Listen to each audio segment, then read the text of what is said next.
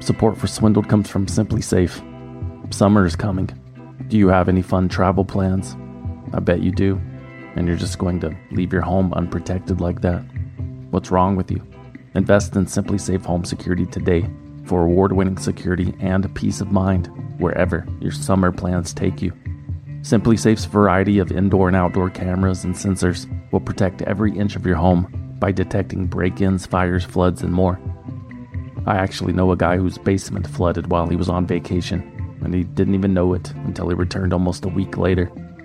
Apparently that's where he stored his very valuable comic book collection, which was completely ruined. He was inconsolable, but I tried anyway. I said, "I'm sorry, man, but this could have been avoided if only you had a Simply Safe security system." Simply Safe has given me and many of my listeners real peace of mind. I want you to have it too. Right now, get 20% off any new Simply Safe system with Fast Protect monitoring at simplysafe.com/swindled. There's no safe like Simply Safe. You know, some people enjoy composing their own music, chord by chord, and others are happiest when they come across that one perfect song. Work is not a lot different than that. Whether you prefer building your own workflow or using a pre-made template, with Monday.com, you and the team can work in a way that's comfortable for everyone. Tap the banner to go to Monday.com and build your own amazing workflow, or find an awesome template. No judgment. This past August, OSHA, the Food and Drug Administration, the Environmental Protection Agency, and the Consumer Product Safety Commission announced they would work together to fight health and safety hazards. On September 9, 1977, three of these agencies held a news conference in the Labor Department building in Washington to disclose plans to combat the dangers of dibromochloropropane, also known as DBCP. In the 1950s, Dow Chemical and the Shell Company developed a long-awaited pesticide called dibromochloropropane, or DBCP, that was designed to eliminate a microscopic parasitic soil-dwelling worm called a nematode, which had been feeding on the roots of banana plants unchecked for far too long. As advertised, DBCP proved very effective at killing the nematodes, and reportedly every other creature that happened to take a sip from the runoff. But in 1977, factory workers at an Occidental Petroleum Corporation plant in California, where DBCP was produced under the brand name Nemagon, discovered that the chemical was also very effective at killing another kind of microscopic organism as well. Lab tests revealed that the sperm counts for a third of the staff responsible for producing DBCP at that Occidental plant were so low that the men were declared sterile. This news came as a surprise to the workers, who had not been informed of the chemical's dangers, even though the chemical's dangers had been observed even before it had been approved for sale. Studies conducted by Shell and Dow 20 years earlier had found that in animals, prolonged exposure to DBCP led to liver, kidney, and lung damage, in addition to elevated levels of cancer and shriveled testicles. Yet the product was approved for sale by the United States government anyway, because the companies had expressed doubt that the results would not be repeated in humans. Whoops. Thanks to a lawsuit, Occidental Petroleum would ultimately pay out millions of dollars to those employees affected by the chemical. And more importantly, in 1979, DBCP was banned from use in the continental United States. The Occupational Safety and Health Administration is issuing an emergency temporary standard to limit worker exposure. The Environmental Protection Agency is proposing a suspension on crop application and other uses of this pesticide, and the Food and Drug Administration is launching a food monitoring program to determine if the general public is consuming unsafe amounts of this pesticide. However, companies based in the United States were not banned from using DBCP in foreign countries, and conveniently, that's where all of the banana plantations that relied on the chemical were located. Dow Chemical initially hesitated with the notion of continuing to provide the dangerous pesticide to those banana companies, but the Standard Fruit Company, who was now known as the Dole Food Company, insisted that their supply be refilled or else Dow Chemical would be in breach of contract. So, Dow Chemical provided the remaining stock of the pesticide to Standard Fruit, and Standard Fruit continued its use of DBCP on foreign soil for years after the harmful effects had been discovered. Tens of thousands of banana workers in countries such as Costa Rica, Honduras, Nicaragua, and the Philippines were affected. Los Afectados, they are called. They use the third world countries as a dumping ground for such kind of marketing. And they were successful, and some of them were really deliberate in distributing this kind of pesticide. Dow Chemical defended its role in the affair by pointing to the new Spanish warning labels it included on the product, even though they knew that most of the workers couldn't read. And the company issued a set of safety guidelines to abide by. Those guidelines advised wearing protective gear when working with DBCP, protective gear that was never provided. In fact, because of the tropical conditions, many of the laborers preferred to work in nothing more than shorts and, that's it, just shorts. No masks, no gloves, no shoes, no training whatsoever. Proven by the fact that in some places, the DBCP had not been applied by the book. Instead of injecting the pesticide directly into the roots of the banana plants, some plantations sprayed from above, coating these stems and trapping the vapors beneath the thick banana leaves. Every day the workers would emerge for lunch, completely soaked in the chemical. It's no wonder that 20 years later, those workers' skin was cracking and their kidneys were failing. Many of them were sterile, others had miscarried. The offspring that did survive often possessed deformed limbs and appendages. But at least we got rid of those nematodes and whatever else was exposed, just so that the picky Western consumer could purchase an unblemished banana that they would ultimately just let turn black and throw away. But if it was sympathy the affected were looking for, they would not find it at the companies that produced the chemical. In response to a question about the sterility of the Central American banana workers, Clyde Macbeth, one of the chemists who developed DBCP for Dow and Shell, told a Mother Jones reporter, quote, "From what I hear, they could use a little birth control down there." Statements like that made it obvious that righting the wrongs would not happen voluntarily, so the banana workers began to sue the major players, namely Dow Chemical, Shell, Occidental, Chiquita, and Dole. The first lawsuit was filed in Florida in 1983, with plenty more to follow, and the workers were winning easily, thanks to a variety of smoking guns, including an internal memo from Dole instructing managers to ignore safety precautions because they were, quote, not operationally feasible. According to the New York Times, all of the companies settled in 1997 with 26,000 former banana workers in Central America, Africa, and the Philippines for $41 million. All of the companies except for Dole Food Company, who continued to deny responsibility.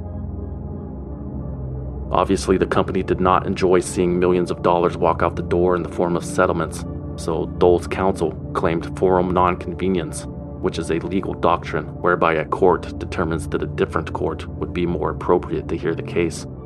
And in this case, according to Dole's lawyers, that more appropriate court was somewhere in Central America, and the North American judges were convinced to agree.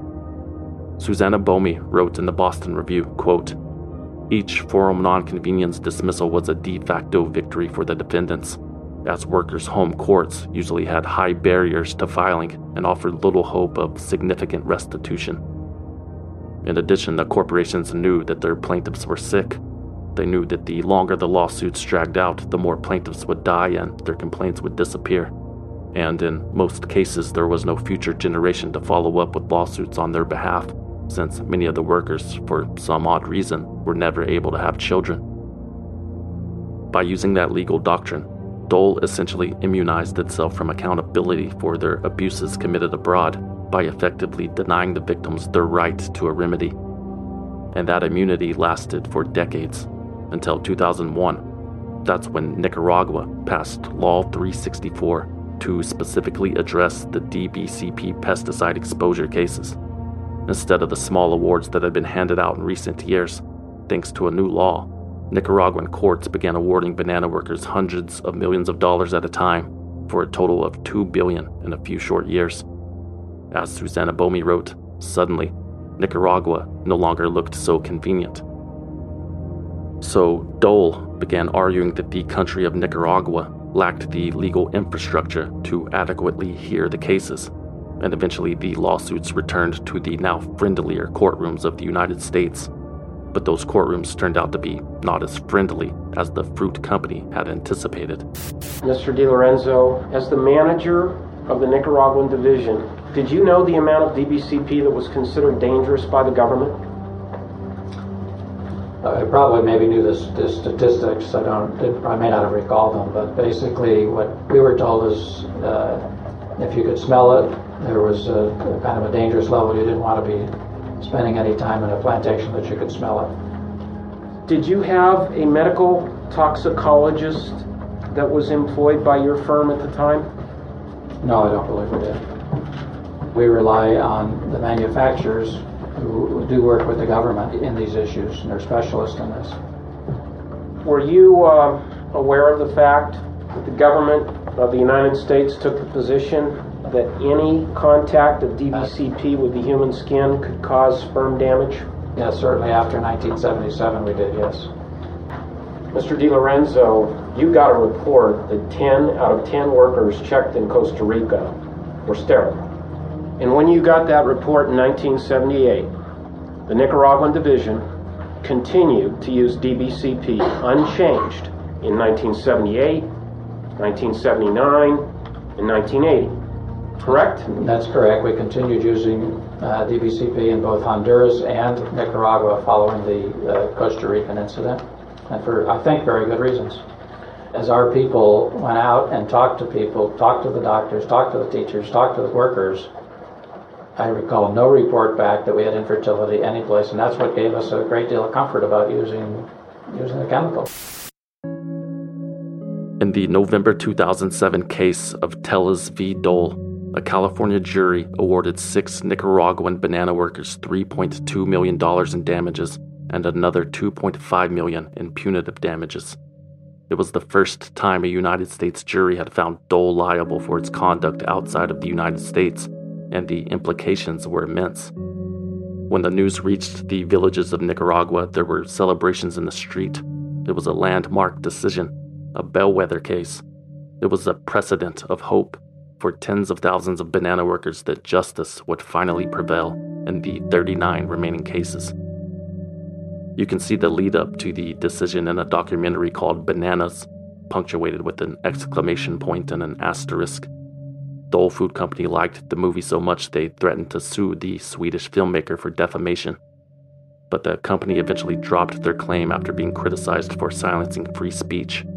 Because while Bananas admittedly only tells one side of the story, the events depicted in the documentary were true. But as Dole complained, the movie ended too soon.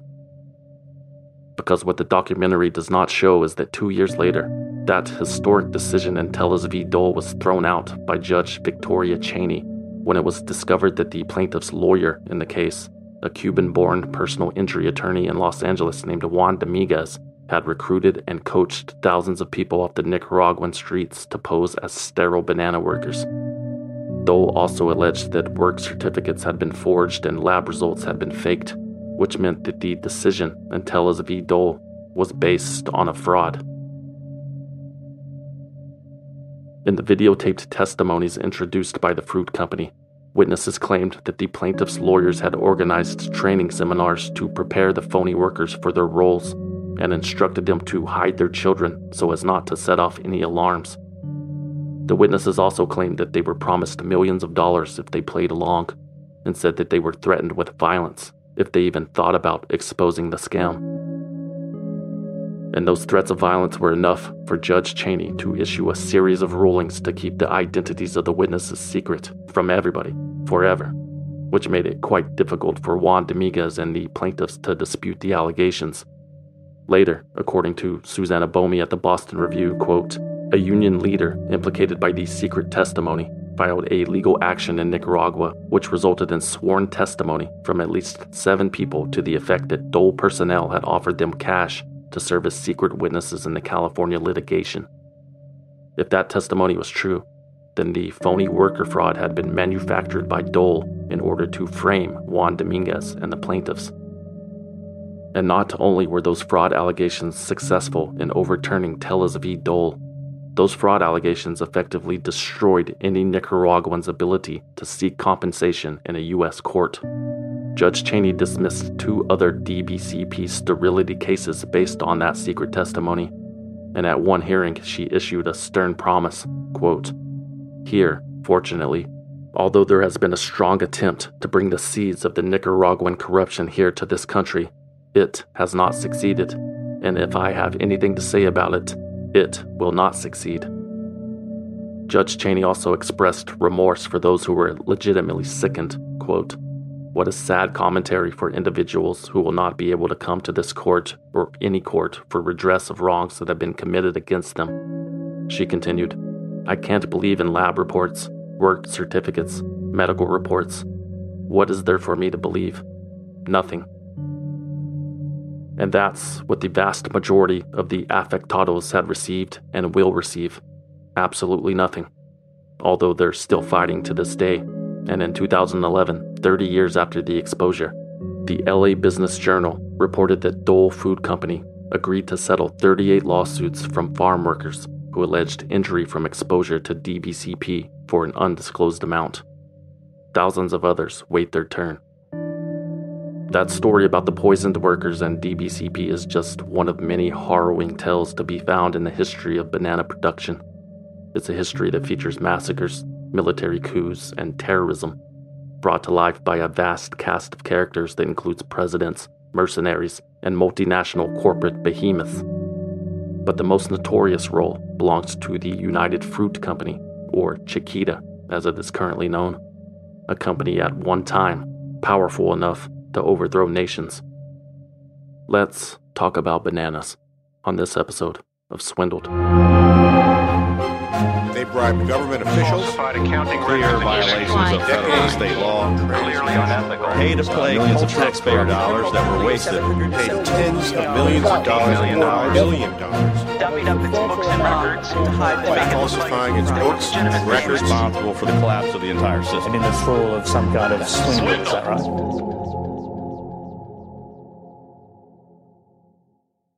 Calling all lovers of mystery. Prepare to don your detective hat in June's Journey, a free hidden object mobile game that delves into the captivating journey of June Parker, a self-proclaimed detective on a quest to unravel the mystery surrounding her sister's untimely death. Take a trip in time to the glitzy 20s and play as June, deciphering clues and unveiling secret plots within thousands of beautifully illustrated scenes. The thrill is endless with new chapters added weekly, allowing you to not only enjoy the detective adventure, but also to personalize and decorate your very own Orchid Island where the story takes place.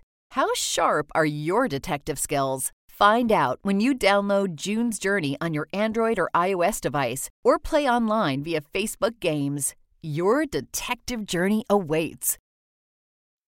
For example, take the banana. Far older than history itself is the banana's use as a food for man. Let us visit the Caribbean countries, where the greatest banana farms of the world are located. Building a railroad through the jungles of Costa Rica is hard work.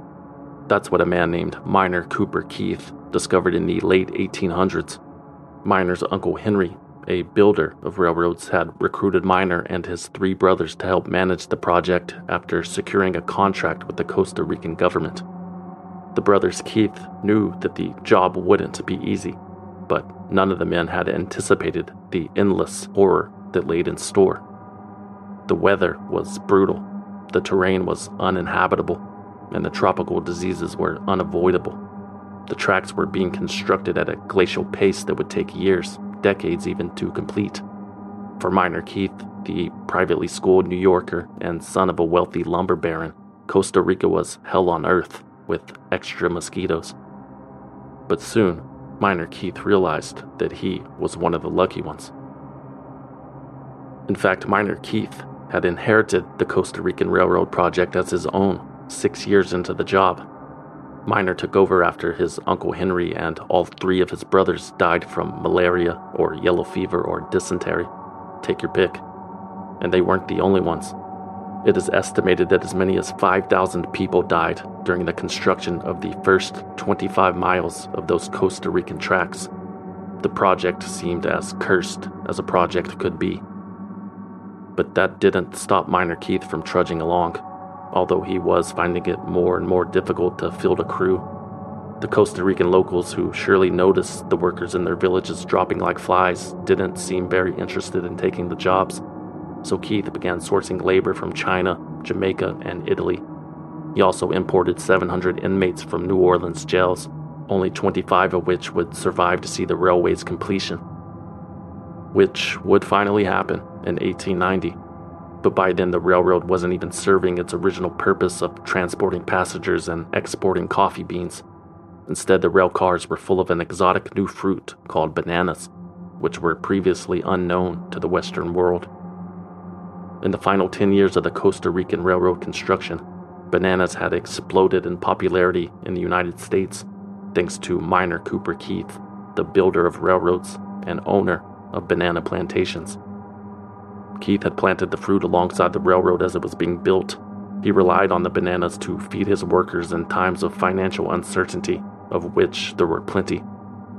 Halfway through construction, the Costa Rican government had run out of money to fund the project, so Miner Keith obtained loans from private investors and banks and renegotiated the interest rates on money that Costa Rica already owed. In return, the president of Costa Rica rewarded Miner Keith with approximately 800,000 acres of tax-free land along the railroad tracks, plus a 99-year lease on the operation of the train route. This vertical integration of owning the plantations as well as the railroad turned out to be quite lucrative for Miner Keith, who began marketing and exporting bananas to the U.S. until it became one of the most popular fruits on the planet. And yet, through what appears to be nothing more than bad luck, Miner Keith lost all of that banana and railroad money at the turn of the century when the brokerage firm he trusted with his fortune went bankrupt.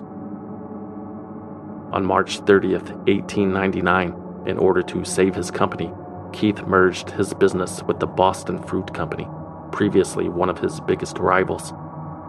Business enemies united under the branch of a common fruit. They called themselves the United Fruit Company. Until his death in 1929, Miner Keith remained involved with the banana business. He served as United Fruit's vice president, where he continued to do what he did best: build railroads and plantations in Central American countries. And many of those countries welcomed United Fruit with open arms after seeing how industry and transport sprouted everywhere the company planted seeds. After witnessing the success of Costa Rica's new crop, the country of Guatemala invited Miner Keith to complete the construction of their equivalent railroad in exchange for banana land. 3 years into the project, Guatemala tried to pull out of the deal, but United Fruit balked and threatened to leave the country entirely, and United Fruit held all of the leverage. As Andrew Scheinman for the Contemporary Food Lab explained, quote, "Competing builders may have had the savoir-faire to piece together a railway, but no other enterprise could promise a complementary banana industry."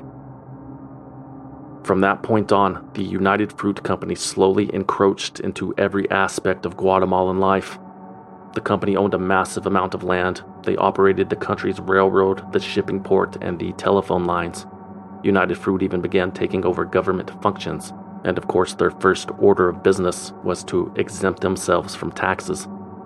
The Guatemalan people referred to United Fruit as El Pulpo, or the octopus, because they had their tentacles in everything. A powerless government taking orders from their corporate overlords while abusing cheap labor and hoarding all of the wealth generated from the country's only export. Guatemala in the early 1900s was a literal banana republic. In fact, U.S. author O. Henry coined that term to describe United Fruit's similar exploitation of Honduras. Consumerism demands necessary evils. Large amounts of private capital from the United States are being invested to build new industrial and agricultural enterprises which help to strengthen the economy of Central America.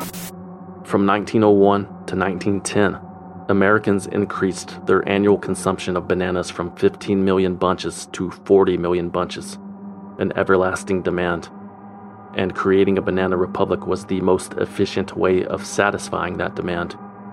David B. Lauderwasser described United Fruit's aggressive business practices in an article he published on Medium. Quote, "To keep the bananas affordable for the masses of consumers in the U.S., new territory needed to be acquired and put under cultivation as cheap as possible. This meant that the banana industry had to control land and labor with the help of corrupt governments, often put in place by banana industry bribes or threats in the first place, putting foreign companies' interests before those of their own people." Although not quite the textbook definition of a banana republic, the citizens of Colombia found out the hard way what happens when a corrupt government puts a foreign company's interests before those of its own people. On November 12, 1928, 32,000 United Fruit workers in Santa Marta went on strike. In addition to medical care and sanitary housing facilities, the strikers demanded shorter hours and better pay with real money this time. Leading up to the strike, United Fruit had been compensating its workers in Colombia with coupons to spend at the office store that United Fruit owned. A livable wage and health care? Sounds like communism, said the United Fruit Company to the United States government, who threatened military intervention if the Colombian government didn't get the uprising under control, a message that was received loud and clear. On December 6, 1928, after church, a massive crowd of banana workers and their families gathered in the small banana town of Cienega to listen to a speech by the regional governor. Above them, the Colombian military were stationed on rooftops with machine guns. The crowd was ordered to disperse within 5 minutes or else, an impossible task due to the sheer number of people. Those 5 minutes ticked away, and the Colombian military started shooting into the crowd and didn't stop until the piles of bodies stopped moving. Dead men and women and children lined the streets before they were later dumped into the ocean. A little more than a month later, a dispatch from the United States Embassy in Colombia to the U.S. Secretary of State read, quote, "I have the honor to report that the Bogotá representative of the United Fruit Company told me yesterday that the number of strikers killed by the Colombian military exceeded 1,000. You can only imagine how honored that person felt delivering the follow-up message that the true number of deaths was closer to 3,000. That massacre of banana workers in 1928 planted the seeds for an era of violence in Colombia known as La Violencia, which included a decade-long civil war that ravaged the country until the 1950s. Thousands more men, women, and children were killed during that period, all while the tentacles of El Popo continued to grow. By the mid-1950s, the United Fruit Company owned more than 3.5 million acres of land in Central America, and they had close allies in positions of power in the United States government. The director of the CIA, Allen Dulles, had previously sat on the board of United Fruit, and Allen's brother, John Foster Dulles, who would later become the Secretary of State, had worked for Sullivan and Cromwell, a powerful Wall Street law firm that represented the United Fruit Company. According to The Economist, even United Fruit's public relations officer had deep ties to the federal government. He was married to President Eisenhower's private secretary. The U.S. Ambassador to the United Nations, Henry Cabot Lodge, had personal stock holdings in United Fruit Company. The Assistant Secretary of State, John Lodge, had personal stock holdings in United Fruit Company. The Secretary of State, John Foster Dulles, his law firm did legal work for, I believe it's the Schlafly Bank, which held the papers on the Guatemalan Railroad, which was owned by the United Fruit Company. And the CIA director, Allen Dulles, was his brother, also was a member of the same law firm with this indirect financial interest in United Fruit Company. That is a former Marine and CIA officer named John R. Stockwell. Stockwell resigned from the agency in December 1976 and wrote an expose about his time there titled In Search of Enemies. The Central Intelligence Agency retaliated by suing Stockwell into bankruptcy.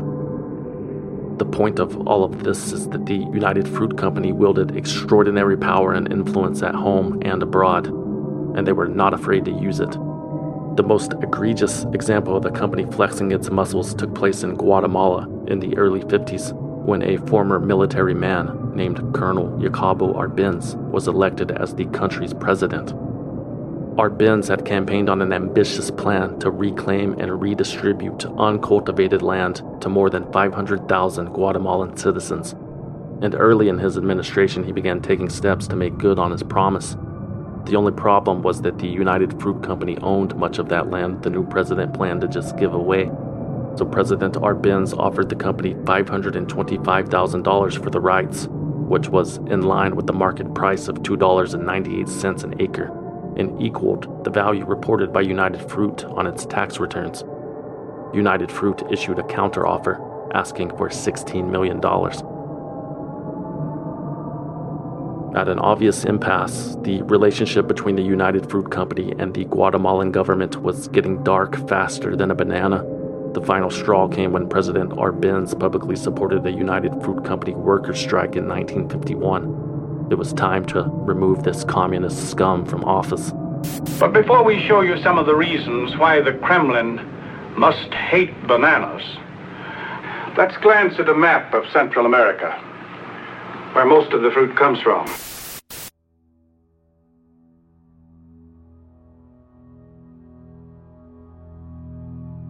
United Fruit turned to their old friends in the United States government, who turned to a public relations guru named Edward Bernays to build public support at home for a potential military invasion.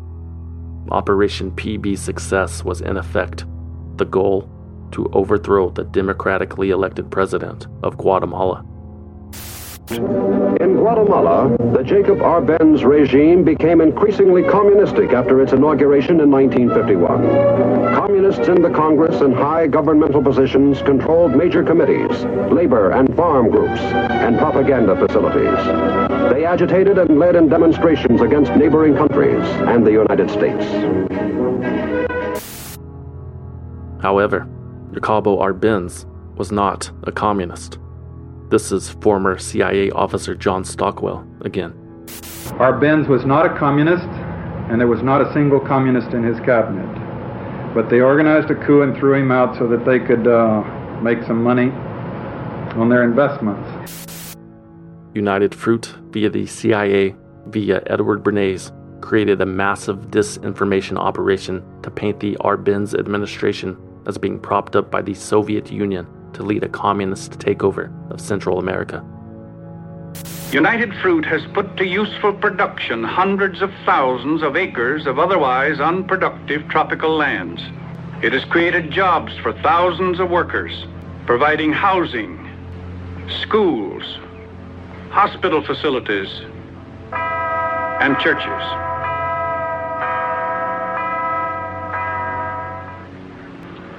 No wonder then red leaders detest and fear the company that grows, ships, and markets bananas so successfully. In Guatemala, Bernays paid students to distribute propaganda. Guns and money were given to peasants to play revolutionaries, and bribes and intimidation were directed at the Guatemalan army to encourage them to abandon their leader. At the same time, the United States public was frothing at the mouth thanks to their own conditioning. He also created a fake independent news agency in America called the Middle American Information Bureau. It bombarded the American media with press releases saying that Moscow was planning to use Guatemala as a beachhead to attack America. The CIA also launched psychological warfare and scare tactics against Arbenz, staging battles by putting bullet holes in walls, lighting fires, and killing mules along the roads. The fake news radio broadcasted warnings of militant combat caravans storming the border, while the U.S. airplanes dropped bombs in Guatemala City to stir confusion. At one point, President Arbenz reportedly reached out to U.S. President Eisenhower for help, unaware that his supposed ally was one of the masterminds behind the attack. All of this had the desired effect. On June 27, 1954, Guatemalan President Jacobo Arbenz and his wife fled their home country. And thanks to the CIA's far-reaching smear campaign, the couple found very few countries willing to grant them political asylum.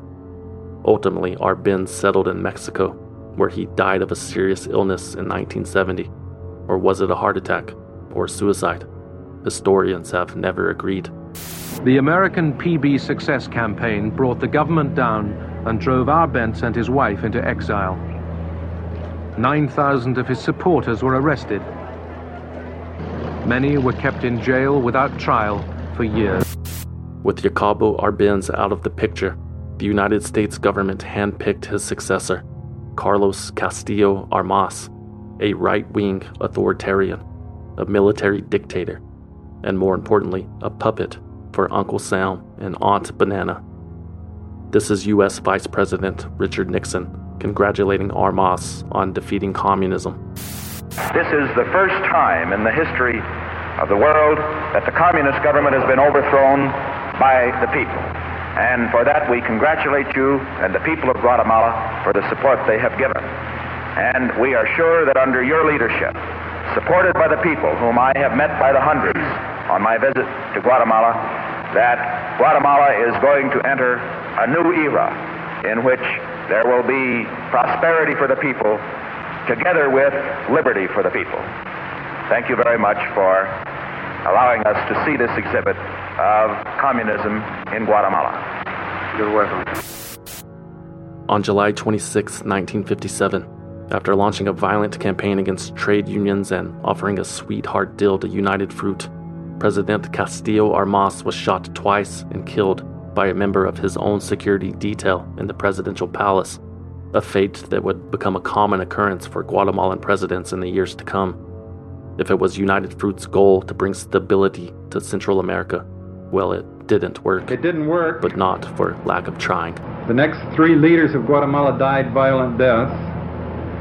Amnesty International tells us that 85,000 people have been killed by subsequent governments in Guatemala that are supported by the United States. This is not making friends for the United States in the long haul, I assure you. And United Fruit Company went bankrupt. The president jumped through a window of the Pan Am building and killed himself. Support for Swindled comes from Simply Safe. When you travel, do concerns back home nag you? You know, did you lock up? Did you leave a window open? Did you forget a child? Things like that. I know I do.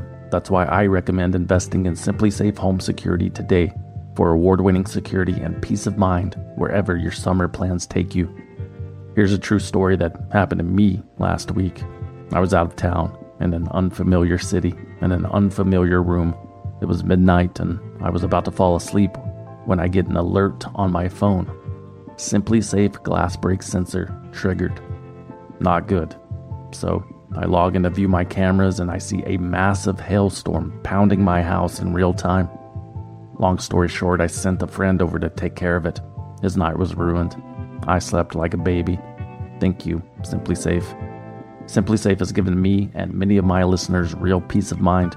I want you to have it too. Right now, get 20% off any new Simply Safe system with Fast Protect monitoring at simplysafe.com/swindled.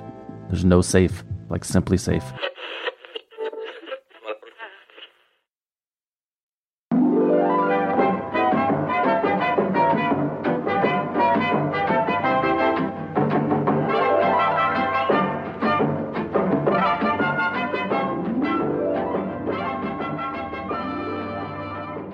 Despite the United Fruit Company's constant tinkering in Central America to serve its corporate interest, the company experienced a period of financial decline in the 1960s. Wasting money on failed invasions of Cuba to dispose of Fidel Castro will do that to you. Look up the Bay of Pigs if you aren't familiar. El Pulpo had a tentacle in that too.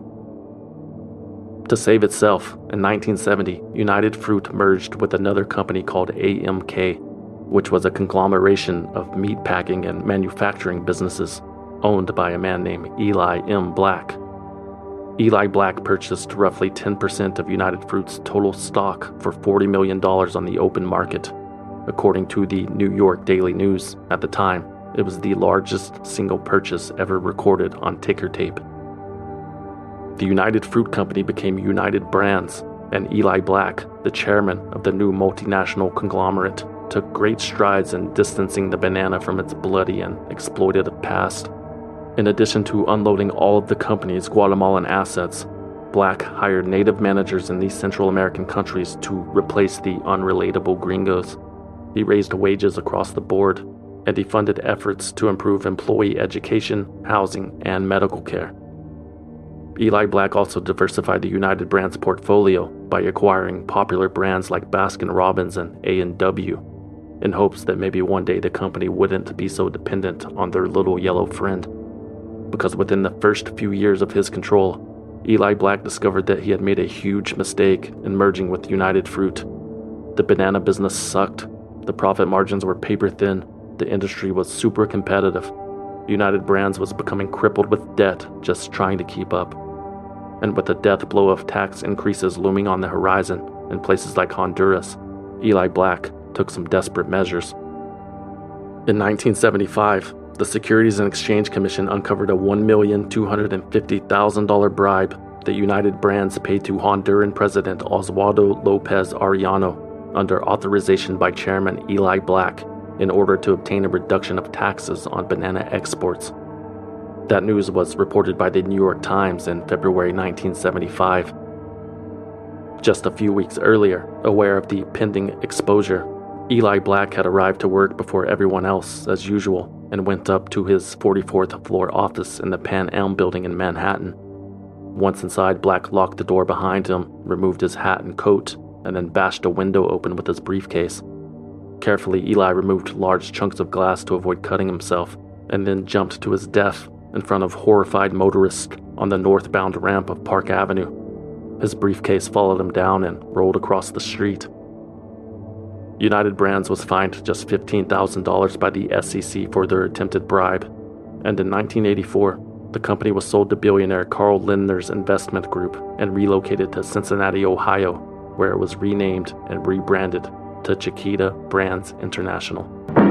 I'm Chiquita Banana, and I come to say I come from Little Island down Equator Way. I sail on big banana boat from Caribe to see if I can help good neighbor policy. I bring a song about bananas. I sing it low, I sing it high. With their cute new name and mascot, Chiquita picked up right where United Fruit and United Brands left off. In the early 90s, Chiquita began illegally seizing and destroying a competing banana company's cargo, as well as bribing judges to validate detention orders on their ships. And it was discovered later that the company made generous donations to the Clinton administration to put pressure on Europe to relax its banana tariffs. Time magazine reported that the Clinton administration was ready to mount a global trade war on Chiquita's behalf after Carl Lindner, the company's majority owner, showed he would, quote, dispense cash to the Democrats. But those actions paled in comparison to what would be revealed next. On May 3, 1998, the Cincinnati Enquirer published an 18-page special on Chiquita based on 2,000 voicemails that were said to have been obtained from a high-ranking official at the company. And those voicemails contained a trove of evidence that Chiquita was involved in some highly illegal and unethical practices. For instance, the Enquirer's investigation uncovered that Chiquita secretly controls dozens of supposedly independent banana companies and actively suppresses union activity on those farms. And despite its pact with environmental groups to abide by pesticide safety standards, Chiquita subsidiaries have used pesticides in Central America that are banned in the US, Canada, and Europe. Yeah, that's pretty status quo with what we have learned so far. But wait, there's more. The Cincinnati Enquirer series also charged that Chiquita's fruit transport ships have been used to smuggle cocaine into Europe. More than a ton of cocaine was seized from 7 Chiquita ships in 1997. Chiquita executives bribed Colombian officials, the Cincinnati Enquirer report said. Also, that Chiquita called in the Honduran military to evict residents of a farm village. The soldiers forced the farmers at gunpoint out, and the village was bulldozed. And the series said that an employee of a competitor filed a federal lawsuit charging that armed men hired by Chiquita tried to kidnap him in Honduras. Cocaine smuggling, briberies, violent land acquisitions, and kidnapping. El Popo lives on. But that Cincinnati Enquirer expose did not, because those voicemails that the story was based on had been illegally obtained. Mike Gallagher, one of the reporters that authored the story, had actually hacked into the Chiquita phone system himself. a disgruntled former lawyer for the company had given him the access codes.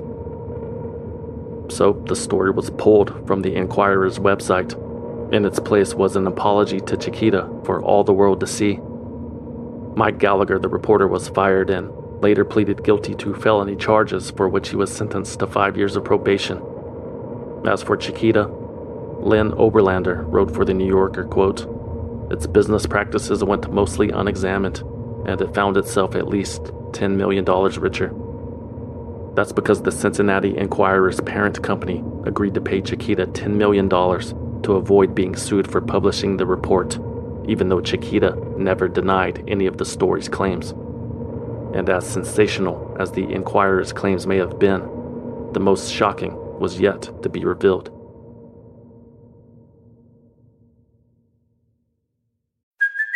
Hey, it's Kaylee Cuoco for Priceline. Ready to go to your happy place for a happy price? Well, why didn't you say so? Just download the Priceline app right now and save up to 60% on hotels. So whether it's Cousin Kevin's Kazoo Concert in Kansas City, go Kevin, or Becky's Bachelorette Bash in Bermuda, you never have to miss a trip ever again. So download the Priceline app today. Your savings are waiting. Go to your happy place for a happy price. Go to your happy price, Priceline. I want to get back to the men and women, but I have one quick question for you. Congress has done something today that they have never done to you before. You vetoed a bill that would have allowed 9/11 families to sue Saudi Arabia. They today overrode your veto. That has never happened to you before. Your reaction? Well, I think it was a mistake. And I understand why it happened. Obviously, all of us still carry the scars and trauma of 9/11. Nobody more than this 9/11 generation that's fought on our behalf in the aftermath of 9/11. And,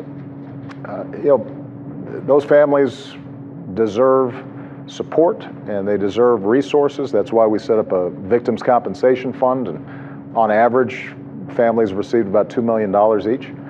But what this legislation did was it said if a private citizen believes that having been victimized by terrorism, that another country didn't do enough to stop one of its citizens, for example, in engaging in terrorism, then they can file a personal lawsuit, a private lawsuit in court. And the problem with that is that if we eliminate this notion of sovereign immunity, then our men and women in uniform around the world could potentially start seeing ourselves subject to reciprocal law.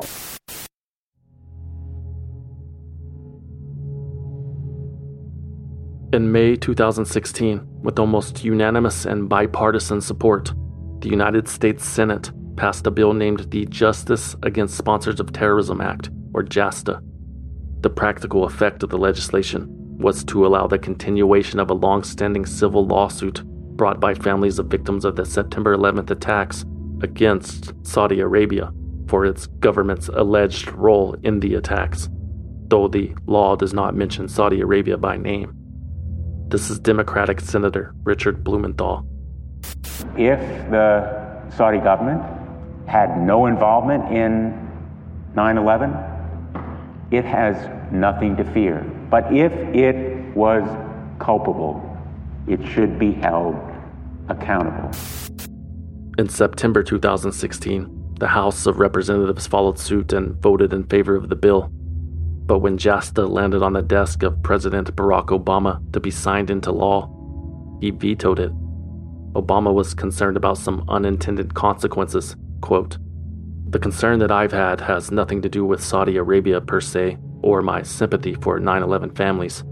It has to do with me not wanting a situation in which we're suddenly exposed to liabilities for all the work that we're doing all around the world, and suddenly finding ourselves subject to the private lawsuits in court, where we don't even know exactly whether they're on the up and up in some cases." In other words, if victims of terrorism were allowed to sue the governments of the terrorist home countries that failed to prevent or even encouraged it, what would stop people in foreign countries from suing the United States for what might be considered by some its own acts of terrorism. Nevertheless, Obama's warnings fell on the deaf and naive ears of Congress. Although that was to be expected, it was an election year. A legislator going on record against anything related to 9/11 is a political death sentence in America. So 5 days later, Obama's veto was overridden by the House and the Senate. On this vote, the yeas are 97, the nays are 1. 2/3 of the senators voting, a quorum being present, having voted in the affirmative, the bill on reconsideration is passed, the objections of the President of the United States to the contrary notwithstanding. JASTA was the first and only presidential veto override of Obama's entire administration. But he wasn't the only one disappointed. The 9/11 Victims Bill is called Justice Against Sponsors of Terrorism Act. The Daily Beast reports that Chiquita paid nearly $800,000 to lobbyists and lawyers trying to block the bill. Turns out Chiquita Brands International was worried about those unintended consequences too. That's because Chiquita had been sponsoring terrorism in Central America for almost 20 years. The company admitted to it. Hell, they basically turned themselves in. In April 2003, a board member of Chiquita, accompanied by lawyers, approached the U.S. Justice Department with information that the company had been making payments to a far-right Colombian paramilitary group called the United Self-Defense Forces of Colombia, also known as the AUC. According to NBC News, the AUC was responsible for some of the worst massacres during Colombia's civil war.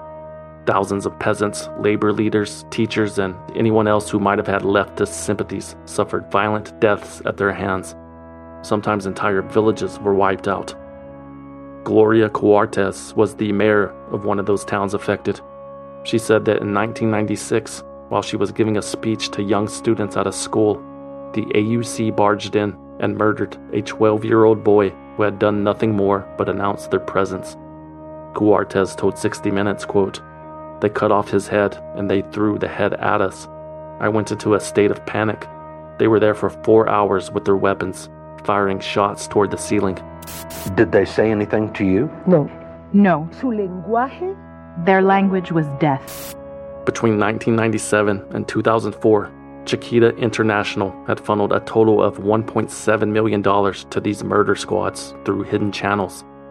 The company apparently disguised the payments in their books. This company has blood on its hands. He's talking about Chiquita, the banana company, which paid nearly $2 million in protection money to a murderous paramilitary group that killed or massacred thousands of people in Colombia. These were extortion payments. These were payments that had to be made to protect the lives of our employees. And so it's one of those situations where you just simply had no other choice. Either you paid or your people get killed. And you decided to pay. And the company decided to pay, absolutely. Chiquita said it had been extorted by the AUC. The payments were to ensure protection for its employees and operations, it said. And the company claimed that since 1989, it had made similar payments to other paramilitary groups, such as the National Liberation Army and the leftist Revolutionary Armed Forces of Colombia, depending on who was in control of their growing territory at the time. The payments were mandatory, Chiquita claimed, or else all of the workers would have been killed. So if anything, Chiquita was a victim too. But according to former members of the AUC, that simply wasn't true. Chiquita were making the payments voluntarily, and they were not the only company doing so.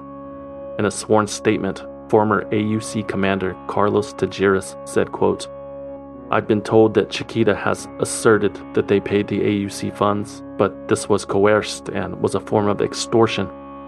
I've also heard that Dole claims to have never paid us any funds. Both of these assertions are absolutely false. In fact, my agreement with Chiquita and Dole was to provide them with total security and other services." Tejeras alleged on record that the banana companies paid AUC to, quote, "pacify their workforces and suppress labor unions, and to terrorize peasant squatters seeking their own competing land claims." He continued, quote, "After we restored and became the local agents of law enforcement, managers for Chiquita and Dole plantations relied upon us to respond to their complaints. We would also get calls from the Chiquita and Dole plantations identifying specific people as security problems or just problems. Everyone knew that this meant we were to execute the identified person. In most cases, those executed were union leaders or members, or individuals seeking to hold or reclaim land that Dole or Chiquita wanted for banana cultivation. And the Dole or Chiquita administrators would report to the AUC that these individuals were suspected guerrillas or criminals.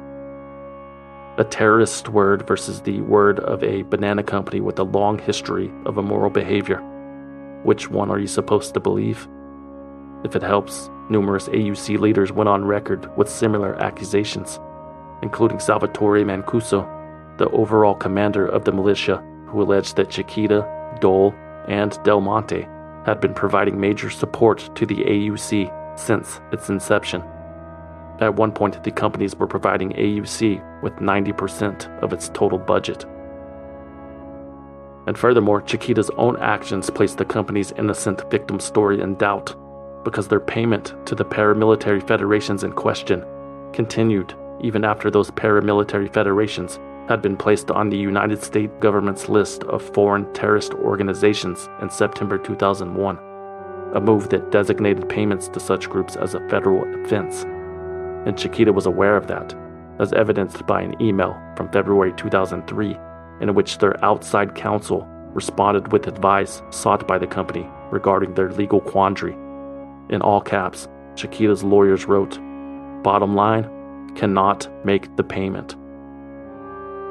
But Chiquita continued to make those payments for another 16 months after that, according to a special litigation committee report. Until that point, Chiquita's strategy, set forth by senior executives in Cincinnati, was to, quote, "just let them sue us, come after us." And so they did. To quote a U.S. attorney handling the case, funding a terrorist organization can never be treated as a cost of doing business. And Chiquita's punishment for admittedly funding terrorists? A fine of $25 million, less than 1% of its annual revenues in 2007 when the penalty was handed down. And there was an agreement from the prosecution not to name or prosecute the executives involved in ordering the payments. The information filed today is part of a plea agreement, which we view as a reasoned solution to the dilemma the company faced several years ago, Chiquita's chief executive, Fernando Aguirre, said in a statement. The payments made by the company were always motivated by our good faith concern for the safety of our employees. Chiquita sold its Colombian banana operations in 2004. Nearly 250 Colombians who say they and relatives were victims of violence by Colombian right-wing paramilitaries have filed a lawsuit seeking more than $1 billion in damages from the Chiquita Banana Company, which has admitted making payments to paramilitaries. Almost immediately, dozens of lawsuits were filed against Chiquita in the United States, including a class action lawsuit by Earth Rights International on behalf of almost 400 Colombian families, accusing the company of financing torture, war crimes, and other human rights abuses.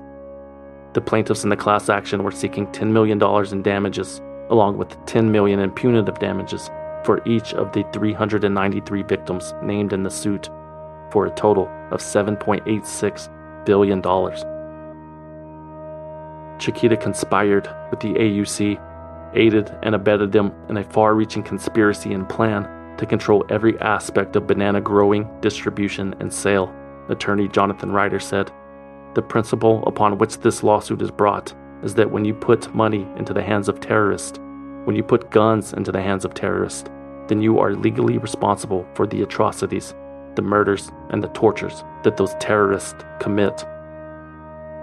Since most of the claims were nearly identical, all of the cases were moved to a federal court in West Palm Beach to be decided by a single judge. South Florida's proximity to Colombia was one of the reasons it was selected, and that's where the cases remain. Thanks to various appeals and motions to dismiss, the cases have been pending since 2008. The resolution has turned into a decade-long legal battle. A divided U.S. appeals court on Thursday threw out claims against produce giant Chiquita Brands International made by relatives of thousands of Colombians killed during years of bloody civil war. Most recently, in 2019, U.S. District Judge Kenneth Mara threw out claims filed against Chiquita on behalf of 10 Colombians who were murdered. As reported by the Palm Beach Post, Judge Mara ruled that the grieving families cannot definitively link their loved ones' brutal deaths to the AUC, much less Chiquita. The evidence introduced by the plaintiffs, some of which could be considered substantial, was either discounted or excluded entirely. A day after those 10 lawsuits were dismissed, Judge Mara sent his decision to the 11th Circuit Court of Appeals in Atlanta to review. Since then, new claims have been filed. So now, we wait.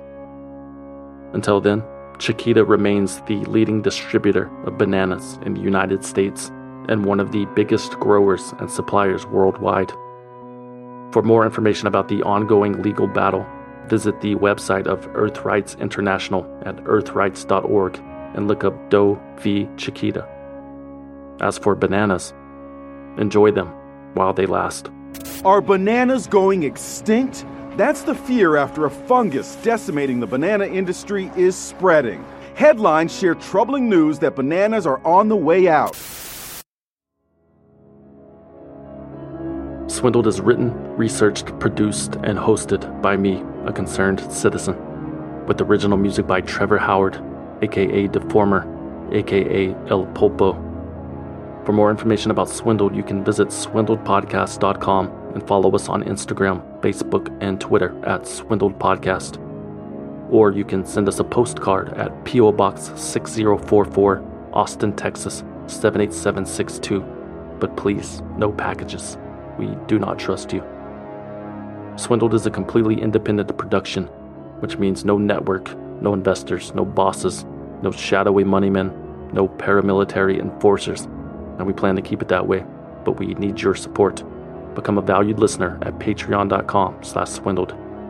For as little as $5 a month, you will receive early access to new episodes and exclusive access to bonus episodes, which you can't find anywhere else.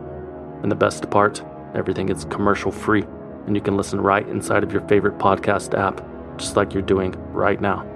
Patreon.com/swindled. Or if you want to support the show and need something to wear to your next Bananarama, consider buying something you don't need at swindledpodcast.com/shop.